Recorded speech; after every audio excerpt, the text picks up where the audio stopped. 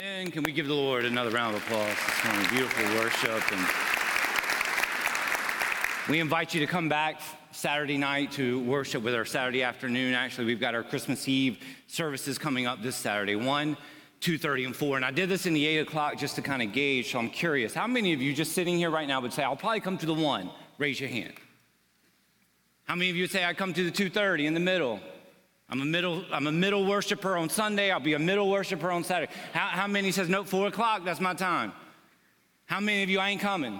I respect your honesty. I respect your honesty. So 1, 2:30, and 4, man, bring your family and friends. This is such a great night of worship, and we've always seen a ripple effect. We've seen how the Lord has used this season as we enter into the new year, and so we're just praying for God to do a great work. Let me just say thank you. I don't know if you saw the lobby last week, but the entire lobby was filled with presents, and so let me just say thank you. That was all representative of our Angel Tree. Over 280 kids got served through Angel Tree Ministry, so thank you for that.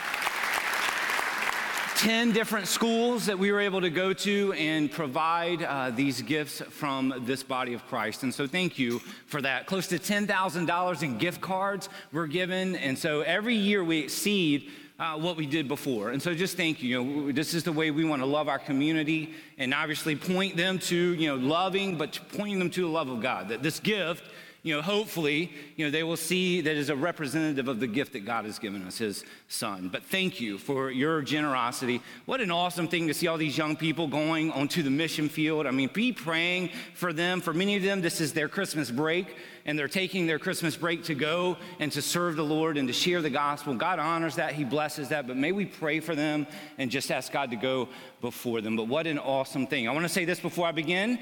This past week was my mom's 75th birthday, this past Tuesday. I don't think she would mind me saying that. And so, very thankful for my mom. Here's a picture of Tristan and my mom, if you've never seen my son and my mom. And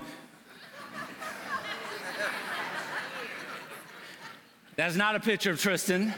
For those of you who have been around a while, you will see the OP, and that represents Ocean Pacific. So this is in late 80s picture. And let me tell you, confidence covers a lot. Can I just tell you that right now? As a 10-year-old, ain't got nothing to be confident in, but that sideways smile, that covers a lot right there. I'm thankful for my mom. This is the same kid about that era when we were going through the search process. You've heard it before, and we were having dinner at the chairman of the search committee's house, and my mom and dad told me on the way there, don't speak.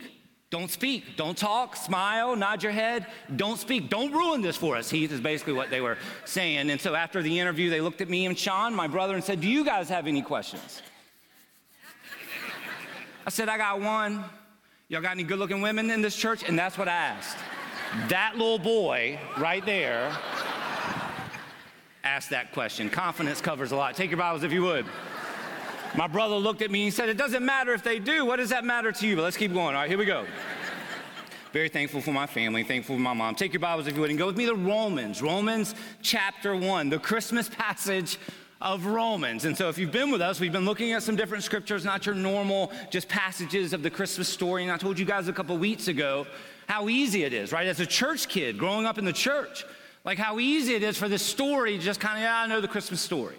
Yeah, and to miss how captivating this is. We talk about all the time, living every day captivated and changed. There's nothing more than we should be captivated of than the fact that God became a man, lived his life perfectly, and died on the cross as a substitute for our sins. You want something to captivate you? Don't let the passing things of this world captivate you. Let the fact that God died for you and for me captivate us. Can I get an amen?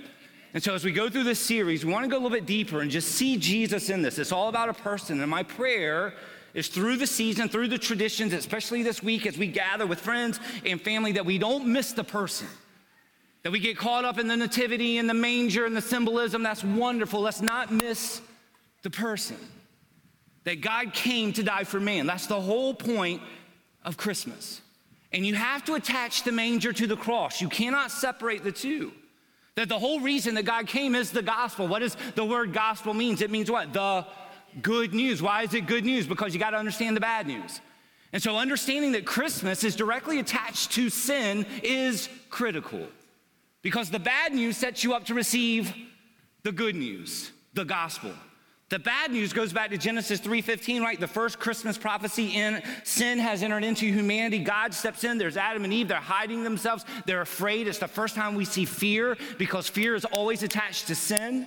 And so there is sin. God steps in. He said, Satan, you ain't won, right? You've won this little battle, but I'm going to put enmity. I'm going to put separation between you and her seed.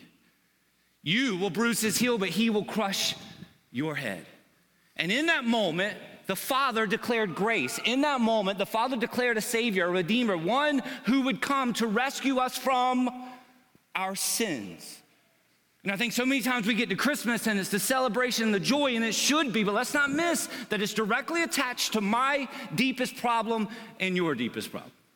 That God came to die for sinners, that we might now be covered in the righteousness of Christ. And so as we're looking at this series, we're looking at these three titles, right? Son of David, Son of Man, and now this morning, Son of God. And he's got to be all three. As the Old Testament talks about the Messiah, the Christ, the anointed one, king, prophet, priest, all three in one, he's got to be three in one. Son of David, Son of Man, Son of God. 2 weeks ago, we looked at Son of David. That the first place to disprove this man who shows up and claims to be king is just track his lineage. That we know that the prophecies say it will come through the line of David. Matthew presents the line of David through Joseph. Luke presents the line of David through Mary. So he is the son of David. If he wasn't, we wouldn't be talking about him today 2,000 years later. That'd be the first place where they would disprove Jesus. Number two, the Son of Man. Not merely just his humanity, but we see that. And we talked about it last week where Jesus got tired, where Jesus got hungry, where Jesus got angry without sinning. Where Jesus was sad, where it says Jesus wept in John 11:35. He was fully man, but also, as we see today, Son of God, fully God.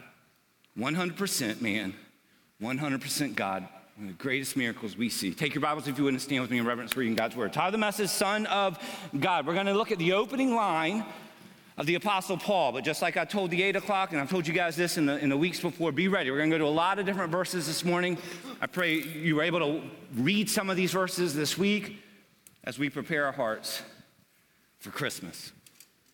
Notice how Paul opens up his letter to the Romans. He says this in verse 1, Paul, a bondservant of Jesus Christ, called to be an apostle, separated to the gospel of God, which he promised before through his prophets in the Holy Scriptures, concerning his Son, the Christ, Jesus Christ, our Lord, who was born of the seed of David, according to the flesh, but don't miss verse 4, and declared to be the Son of God. How? With power, according to the Spirit of holiness. But what puts the exclamation on the end of it?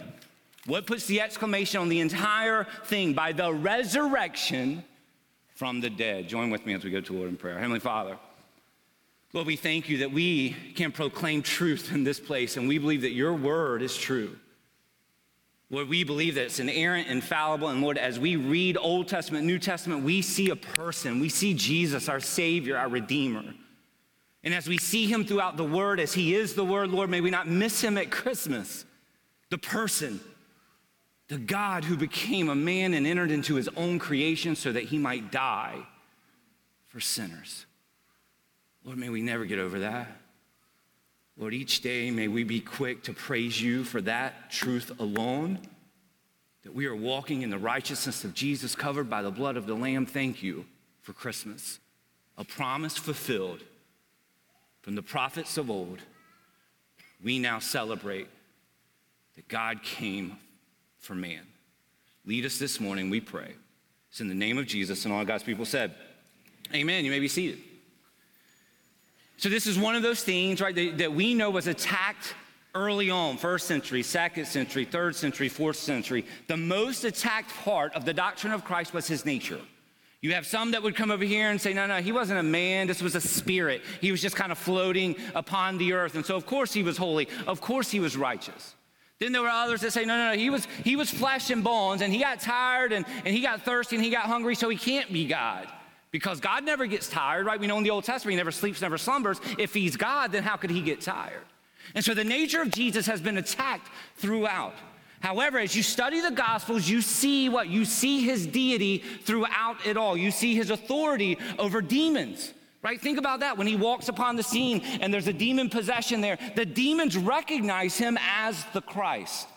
power over demons, power over death. We just talked about last week. In raising Lazarus from the grave, the deity of God. His authority over nature, let's just talk about that, right? One of my favorite passages, the calming of the sea, right? Where he tells the disciples, right? All this is below my feet. What you think is gonna take you over, I control, I have authority over. And so the deity of Jesus is something that really killed him, let's be real. What led to the murder of Jesus? It was this claim. You wanna talk about the religious leaders infuriating the religious leaders. Let's go back to the Old Testament, the law. What is commandment number 1 of the 10 commandments? One God. Commandment number 2, I do use my fingers. That's the way I taught my youth group. I could teach you real quick, but I'm not gonna do it. All 10 commandments. This comes back to when I was in seminary. I was waiting tables and someone asked me the 10 commandments. And I could only get to 9. And I figured, well, I better know the 10 commandments. I'm gonna be a pastor. So I've learned them. First 4 deal with God, right? Our vertical. Because if our vertical's not right, then our horizontal's not right. 5 deals with the relationship of family, parents, right? But the first 4 says, okay, if you want to get everything else right, you better get this right. And we know that central teaching of the Torah, one God, no idols. So here this man arrives upon the scene proclaiming to be God. What is the thing that the religious leaders said? Blasphemy. What killed Jesus? Blasphemy. Who does this man think he is, walking around claiming to be God? Now understand, there's many different takes on this, right? You look at the different world religions, they believe in Jesus, but the question is, what do they believe about Jesus? Some say he was a prophet. Some say he was a great teacher. He was a good man. Understand this. If he truly was not the Son of God, he was a crazy man. Because he's proclaiming to be the Son of God. So there's really no in between. To say he's a prophet, he's a good teacher, he's a good man. No. He claimed to be God in flesh. What do you do with that? Well, let's look at some of these passages this morning. Romans 1:4, Paul speaks of the Son of God with power according to the Spirit of holiness. We see this title over 37 times in the New Testament. It's a distinctive title to Jesus. It is a messianic title. But here's the question, because many will say, well, I don't even think Jesus proclaimed that he was God. Let's allow God's word to speak to us this morning. Take your Bibles, go to John, if you would. Get your fingers ready. Don't pop them, because I get on to Tristan for that, and it drives me crazy. John 5, verse 16. Let's read some of these things that gives us a little bit of an insight in who Jesus proclaimed to be. This is the healing on the Sabbath, all throughout his earthly ministry, right? Especially there in that final season, the religious leaders are trying to do everything they can to trip him up, to try to get to prove that he's not who he says he is. Well, he healed on the Sabbath, and they said, aha, you broke the Sabbath. Look at what happens here. John 5, verse 16. For this reason, the Jews persecuted Jesus, and they sought to kill him, because he had done these things on the Sabbath. But Jesus answered them, my Father has been working until now, and I have been working. Therefore the Jews sought all the more to kill him, because he not only broke the Sabbath, but he also said, here it is, that God was his Father, making himself, notice this word, equal. Now this goes back, the original language is isosceles triangle. Now what do we know about an isosceles triangle? 3 sides that are the same. That's the word that's being used there. Isos. He not only broke the Sabbath, but also God was his Father, making himself equal, one of 3, with God. Then Jesus answered and said to them, most assuredly I say to you, the Son can do nothing of himself, but what he sees the Father do. For whatever he does, the Son also does in like manner. For the Father loves the Son and shows him all things that he himself does, and he will show him greater works than these, that you may marvel. For as the Father raises the dead and gives life to them, even so the Son gives life to whom he will. Imagine a religious leader hearing this man proclaim these words. For the Father judges no one, but has committed all judgment to the Son, that all should honor the Son just as they honor the Father. He who does not honor the Son does not honor the Father who sent him. They were blinded by the fact, right? They had this picture of who this Messiah would be, like he's gonna be a conqueror, right? He's gonna come in and rescue them from the persecution of the Romans. He's going to set his throne and is gonna rule, right? That's what the Bible speaks about. He's going to rule and all will fall under authority of him. They had a picture of what this Messiah would look like, yet they missed him. Because Jesus understood before the crown there had to be the cross. That it was a matter of substitution. And so here he is proclaiming to be God. Here he is proclaiming to be one with the Father. And the religious leaders look at him going, we're going to kill you for this. Now notice what happens. Go to John 8, just a couple of chapters over to the right. If you got your phone, scroll down. Don't check your email, John 8. Don't fake the fuck. Don't act like you're really following and you're doing other things. Don't do that. I've never done it before. My dad used to have Sunday night services every Sunday night, and he would never cancel on the Super Bowl. True story here. So I would take a headset. Should I be telling you this? I shouldn't. And I would run a cord down my arm, and I would sit there, and I would listen to the football game. In about the third quarter, my mom leaned over. I thought she was going to rebuke me. She said, what's the score? John chapter 8. True story. Look at what it says here in verse 54. If I honor myself, my honor is nothing. It is my Father who honors me, of whom you say that he is your God. And so he's establishing, you believe in the God of the Old Testament. He's your God. Now let's keep going. Yet you have not known him, but I know him. And if I say I do not know him, I shall be a liar like you, but I do know him and keep his word. Notice this, your father Abraham rejoiced to see my day, and he saw it and was glad. Then the Jews said to him, you're not even 50 years old. How have you seen Abraham? The eternal God speaking. They can't see because they're blinded. Co-eternal Father, co-eternal Holy Spirit. And listen to what he says. Verse 59, Jesus said to them, most surely I say to you, before Abraham was, I am. Do you see that title? Do you see that title? I am. Then they took up stones to throw at him, but Jesus hid himself, went out of the temple, going through the midst of them, and so passed by. He always had control. It's what's amazing. You want to see his deity? It's the control of the crowd. We see it all the time. There's times after he fed the 5,000, the Bible said his own people tried to separate him and take him to make him king, and he said, nah, I'm going to be by myself. You see it over and over again with these religious leaders. We're going to kill him. We're going to stone him. It all fell upon the divine authority of Jesus. There was a timeline that was taking place, and Jesus had control over it all. Even in that final week, it wasn't that things got chaotic or got out of hand. Jesus was checking every box of the Old Testament. And this proclaim that he gives to them, I am, they knew exactly what he was saying. Take your Bibles and go to Exodus. We know the story, Exodus 3, but let's look at it. This is the calling of Moses. Let me just read the opening verses of Exodus 3, because Jesus was there. He's proclaiming it in John 8. Have you ever seen Jesus in Exodus 3? If he's proclaiming in John 8, he's there in Exodus 3. It says this, now Moses was tending to the flock of Jethro, his father-in-law, the priest of Midian, and he led the flock to the back of the desert, to Horeb, the mountain of God.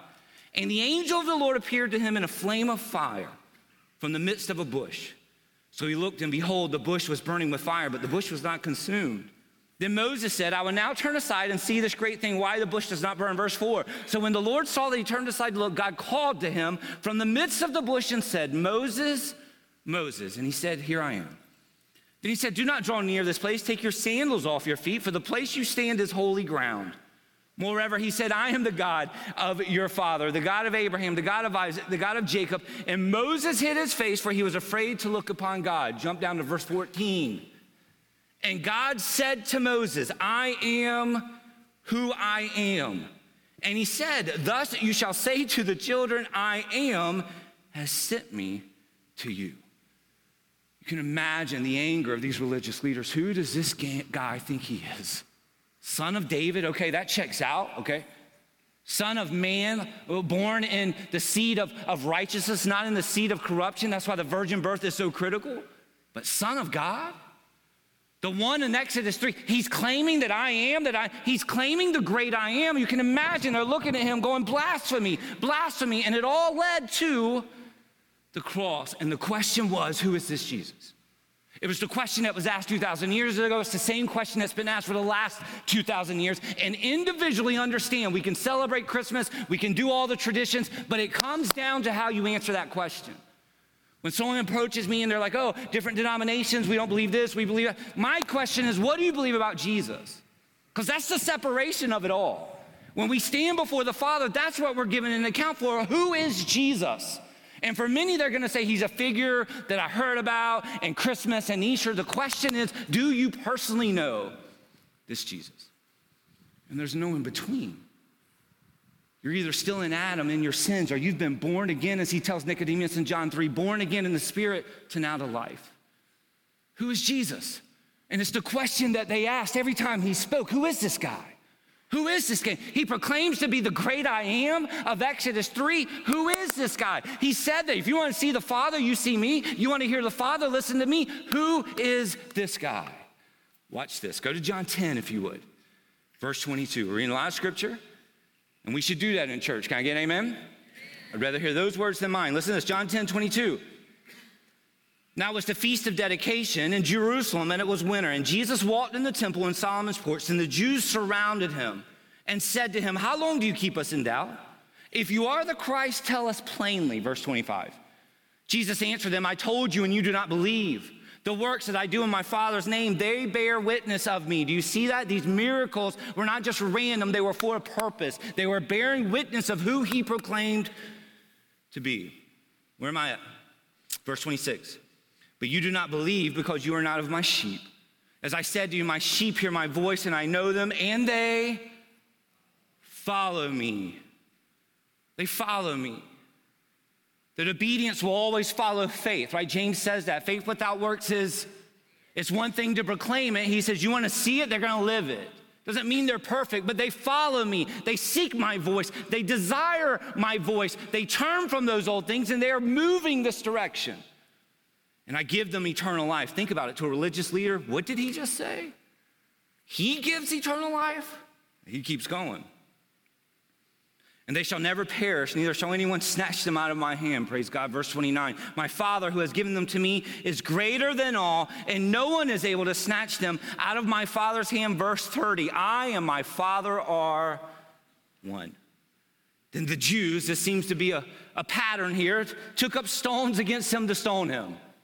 But it wasn't time yet. He had authority over it.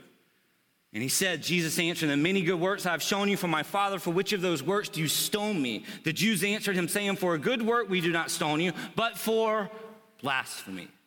And because you, being a man, proclaim, make yourself God. Jesus answered them, is it not written in your law, I said you are gods? If he called them gods, to whom the word of God came, and the scripture cannot be broken. Verse 36, do you say of him whom the Father sanctified and sent into the world, you are blaspheming because I said I am the Son of God? Look at the invitation of verse 37. If I do not do the works of my Father, do not believe me. But if I do, though you do not believe me, believe the works, that you may know and believe that the Father is in me and I in him. Therefore they sought again to seize him, but he escaped out of their hand. I mean, what an amazing passage of scripture. I mean, again, here is Jesus proclaiming, I and the Father are one. And the invitation is this: if you don't believe me, if you don't believe my words, just watch my works. I mean, that's what he says, right? Seeing is believing. He's performing all these miracles. He says, you're so caught up in me proclaiming these things, and there's blasphemy. Okay, don't worry about my words, watch my works. Because if I am truly God, you will see the miracles flowing, and we see it all throughout the Gospels. And don't miss that invitation. You know, so many times when I've read these passages between him and the Pharisees, can you imagine arguing with someone who wrote the book? I mean, let's just be real. Like you're arguing points against the guy who wrote the book. He is the Word.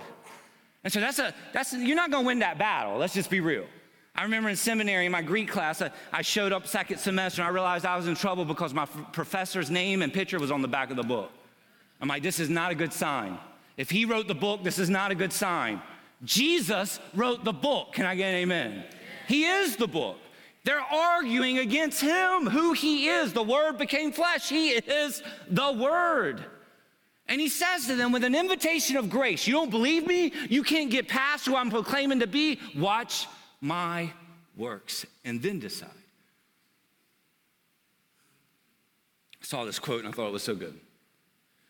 Speaking of what I believe is the greatest miracle in Scripture, the incarnation of Christ, it says, remaining what he was, he became what he was not. While Jesus continued remaining what he is, that is fully divine, he also became what he previously had not been, that is fully human as well. Jesus did not give up any of his deity when he became man, but he did take on humanity that was not his before. You want to be captivated again? The God who created this universe to enter into time and space, the eternal God. We live in time and space. He's eternal. And the Bible says all things were created through him. So he entered into his own creation. Have you ever thought about that, right? That the cross, the tree that he was nailed to, he created that. He created it. And then he died upon it. You want to talk about being captivated at Christmas, right? Let's not get caught up in the lights and the traditions. Let's get caught up in the fact that God became man to die for me. That in my worst place, in my sins, he solved my greatest problem. And my greatest need was forgiveness and redemption and covering. I think about Matthew 1 and the announcement to Joseph. I think Joseph is one of the unsung heroes in the Christmas story. When I was a kid growing up, we used to do a live nativity. I've told you about this before at Kempsville Baptist Church. It was always a tradition we looked forward to, and it was a live nativity right on Princess Anne Road. They've changed it a little bit, where my dad's church is now set back a couple of streets, which is weird. I get confused every time I go over there. But at the time, it was right on Princess Anne Road. And so people would come by, people would stop, and we had live animals out there, which was always fun, trying to catch them. And so the goal was to be Joseph if you were a dude. Because you got to sit down the whole time. That was kind of motivating, that you didn't have to be the angel standing up real cold, not moving. You got to sit down at a Bella Harry beside Mary, which was usually a cute girl in the youth group, let's just be real. So I love the story of Joseph. I love the character of Joseph. He is an unsung hero. You want to talk about faith as we're coming off this series of faith? Put yourself in his shoes. Yes, Mary, but put yourself in his shoes as the man. Have you ever been in a place where you know the promise? The promise is declared by the angel, but yet you can't see how God's going to connect the dots. What does it require? It requires, and without faith, it's impossible to think about the faith of Joseph. Hey, your girl's pregnant, but she didn't cheat on you. It's God's child. That's quite the excuse. Oh, I didn't cheat on you, Joseph. God formed this baby in me. Oh, that sounds real good. So here's the promise, but the question is life.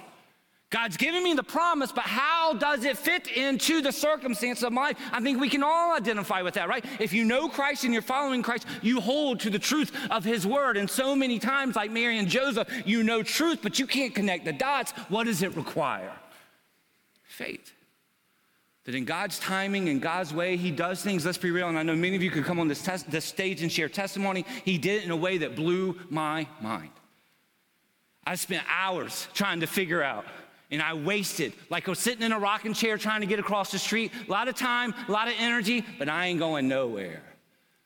And so, Lord, I give you faith. Think about Joseph. Hear this in Matthew 1:18. Now, the birth of Christ was as follows. After his mother Mary was betrothed to Joseph, before they came together, virgin birth, critical. Mary was betrothed to Joseph. Before they came together, she was found with child of the Holy Spirit. Then Joseph, her husband, being a just man, not wanting to make her a public example, was minded to put her away secretly. Verse 20, but while he thought about these things, I love that. Have you ever been in a season that you're just thinking about these things? And the enemy loves to kind of cast doubt and counter to truth, but in the season of thinking about things, an angel of the Lord appeared to him in a dream, saying, Joseph, son of David, there it is, lineage back to the throne. Do not be afraid to take Mary, your wife, for that which is conceived in her is of the Holy Spirit. I mean, these were real people, a young Jewish girl, right? Many believe probably about 14 years old. Now all of a sudden, this scandal, I mean, it's scandalous. Oh, she's pregnant, but her and Joseph didn't hook up. That's God's child. The Holy Spirit conceived a child in her. Imagine.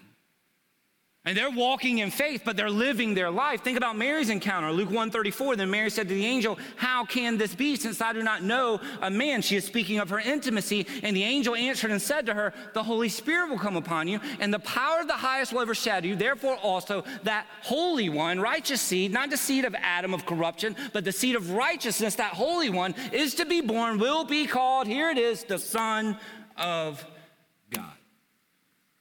Imagine the faith required to say, I trust that. And I'm going to live that no matter what anybody else says. I think sometimes we miss the struggle in the story of Christmas. And we know John 1:14, the Word became flesh and dwelt among us, and we beheld his glory. The glory is the only begotten of the Father, the only Son of the Father, full of grace and truth. But understand this, man, it all hinges upon the virgin birth. It does. I've heard God stand on the stage and speak against the virgin birth. Listen, if Christ was not born of a virgin, he needs the same thing that we do. A savior, a redeemer, because he's born into the seed of corruption. He's born into Adam. But this great miracle happens, and because of that, in the plan of God, it allows God to become a man and die as a substitute for the sinners of this world.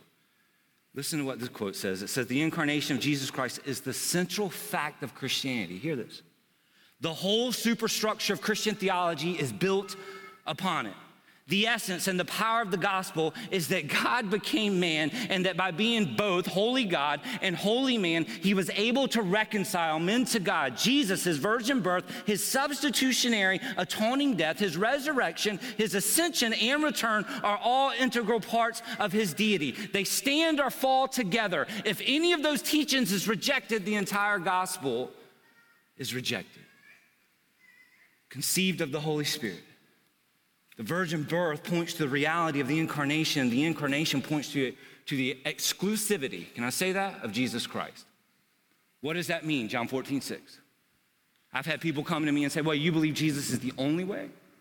What about a committed Muslim? What about a committed Hindu? What about a committed Buddhist? They're devoted to serving God. I would say Jesus is the only way. John 14:6, I'm the way, the truth, and the life. No one comes to the Father except through me. You know why? Because only Jesus did what Jesus did. Only Jesus lived the life that was perfect and then died as a substitute on the cross. So there is no other way. And this theology of who he is critical to our understanding. John tells us that, right? We looked at it last week. If you go to 1 John 4, it says this in verse 1, Beloved, do not believe every spirit, but test the spirits, whether they are God, because many false prophets have gone out into the world. By this you know the Spirit of God. He said, you want to test them? Here's a litmus test. By this you know the Spirit of God. Every spirit that confesses that Jesus Christ has come in the flesh is of God. And every spirit that does not confess that Jesus Christ has come in the flesh is not of God. And this is the spirit of the Antichrist, which you have heard was coming and is now already in the world. Verse 4, you are of God, little children, and have overcome them, because he who is in you is greater than he who is in the world. How amazing the Son of God became the Son of Man in order that the sons of men might now become the Son of God. Think about that. John 1:10 says he was in the world and the world was made through him, and the world did not know him. He came to his own and his own did not receive him. He had brothers and sisters. We talked about this last week. I'm intrigued by those circumstances in his life that we don't know. We only have that one picture of him being 12. Like, what happened when his brothers and sisters, heard that, we thought something was up with him. Ain't never seen him do anything wrong. And Joseph says, hey, he's God. And they would say, no way. And he would say, Yahweh. I set y'all up for that one. Why did it have to go down this way? Listen to this in Matthew 1:22. So all this was done that it might be fulfilled, which was spoken by the Lord through the prophet, saying, and now he quotes 700 years early, Isaiah, behold, the virgin shall be with child and bear a capital S son, and they shall call his name, say it with me, Emmanuel. They shall call his name, say it with me, Emmanuel. You want to talk about being captivated? Be captivated that God came for you. That he came into his own creation in flesh and bone. He put this on and became a man, helpless as a baby, relying upon those he created to feed him, to change him. And he came for one reason, to die for you and I. And at Christmas, let's not miss him. With everything, let's not miss him. This is a personal story for you and a personal story for me. That he found me. That he sought me. Can you identify? That in my low places and the things I was seeking of this world that brought this void in my life that just continued to grow, his grace and his mercy and his goodness pursued me. And a miracle of all miracles, that he would enter into his own creation and then die for me. The Bible says, like a lamb led to the slaughter, he said no words, because that's why he came. And it was all under his control. It didn't go down until it was supposed to go down. And what's amazing about this is I've heard people try to disprove. There are over 350 prophecies concerning the coming Messiah. He fulfills every one. I mean, this is like, you want some scientific basis for this, right? If you go back just to 8, let's just take just 8 of the prophecies. You've probably heard me say this before. The chance of one man fulfilling just 8 of those prophecies is 1 in 1 to 17 zeros. And I don't even know what that number is. That's the chance. Just 8.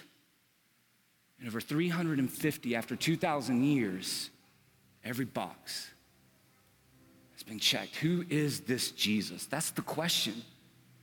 That's the question. It was the question that was asked then. It's the question that's asked now. And it's a personal question. It's only between you and the Lord. Who is this Jesus to you? Is he personal to you? Do you know him? Do you talk to him? Do you seek him in his word? Just take inventory. I'm only asking you things that you can answer. No one else can. What position does he hold in your life? Is he the center, or is he just a part? Because if he is the King of Kings and the Lord of Lords, then the position he holds must be the throne of our hearts.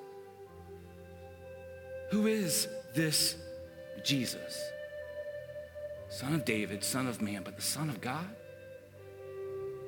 If you go back and you study John, right? John's a little bit different than the synoptic gospels of Matthew, Mark, and Luke. It comes some later time, but the central theme of John is believing. That you may believe, because all of this means nothing if you don't personally believe. Because there will come a time, hear me, and there's no coincidence that every one of us in this place, hear what I'm saying. There will come a time and we don't know it. Just this past week, I spent an hour and a half with one of our members on Monday. Someone very dear to my heart. And the family is in a position this morning to make some hard decisions. We don't know. And when that time comes, the only thing that's going to matter is, who is Jesus to you? And can you say he's the one who died for me? He's the one who saved me. Hear these words, John 20, verse 30. And truly Jesus did many other signs in the presence of his disciples, which are not written in this book. But here's the point. He sums it up in verse 31. But these are written that you may believe that Jesus is the Christ, the anointed one, the Son of God. And believing, this is what it leads to, right? And believing you may have life in his name. Every head bowed and every eye closed. It's the week before Christmas. It's the Sunday before Christmas. I want you to hear this real quick before we close. We can't separate sin from Christmas. I know it's the good news, right? That's the gospel, the good news. But why is it good news? It's because of the bad news. That there in Genesis 3:15, sin entered into humanity, and every one of us in this place was born in that curse. We were born into Adam. So your greatest need, my greatest need,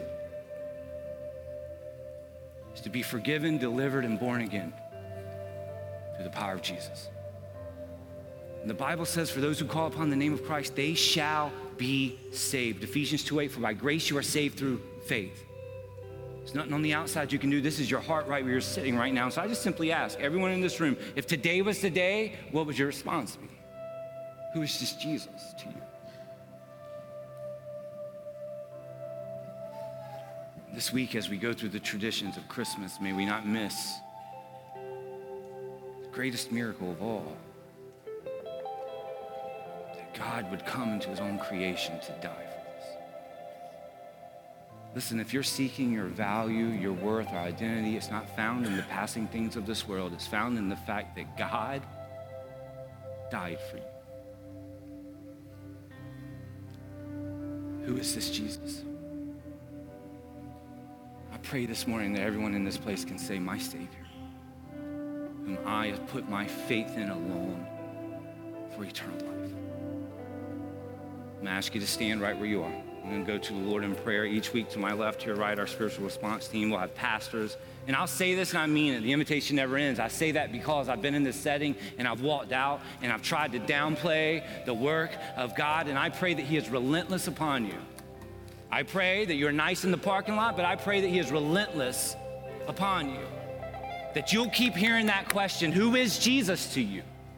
And the captivation of Christmas would not be all this, it would be Jesus alone.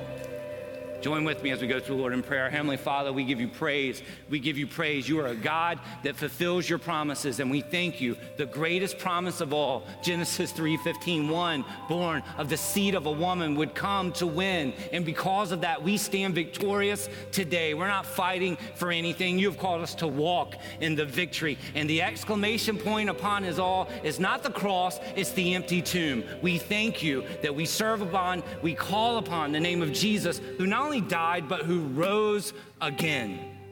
We're the only ones who can say that. We're the only ones who can say that.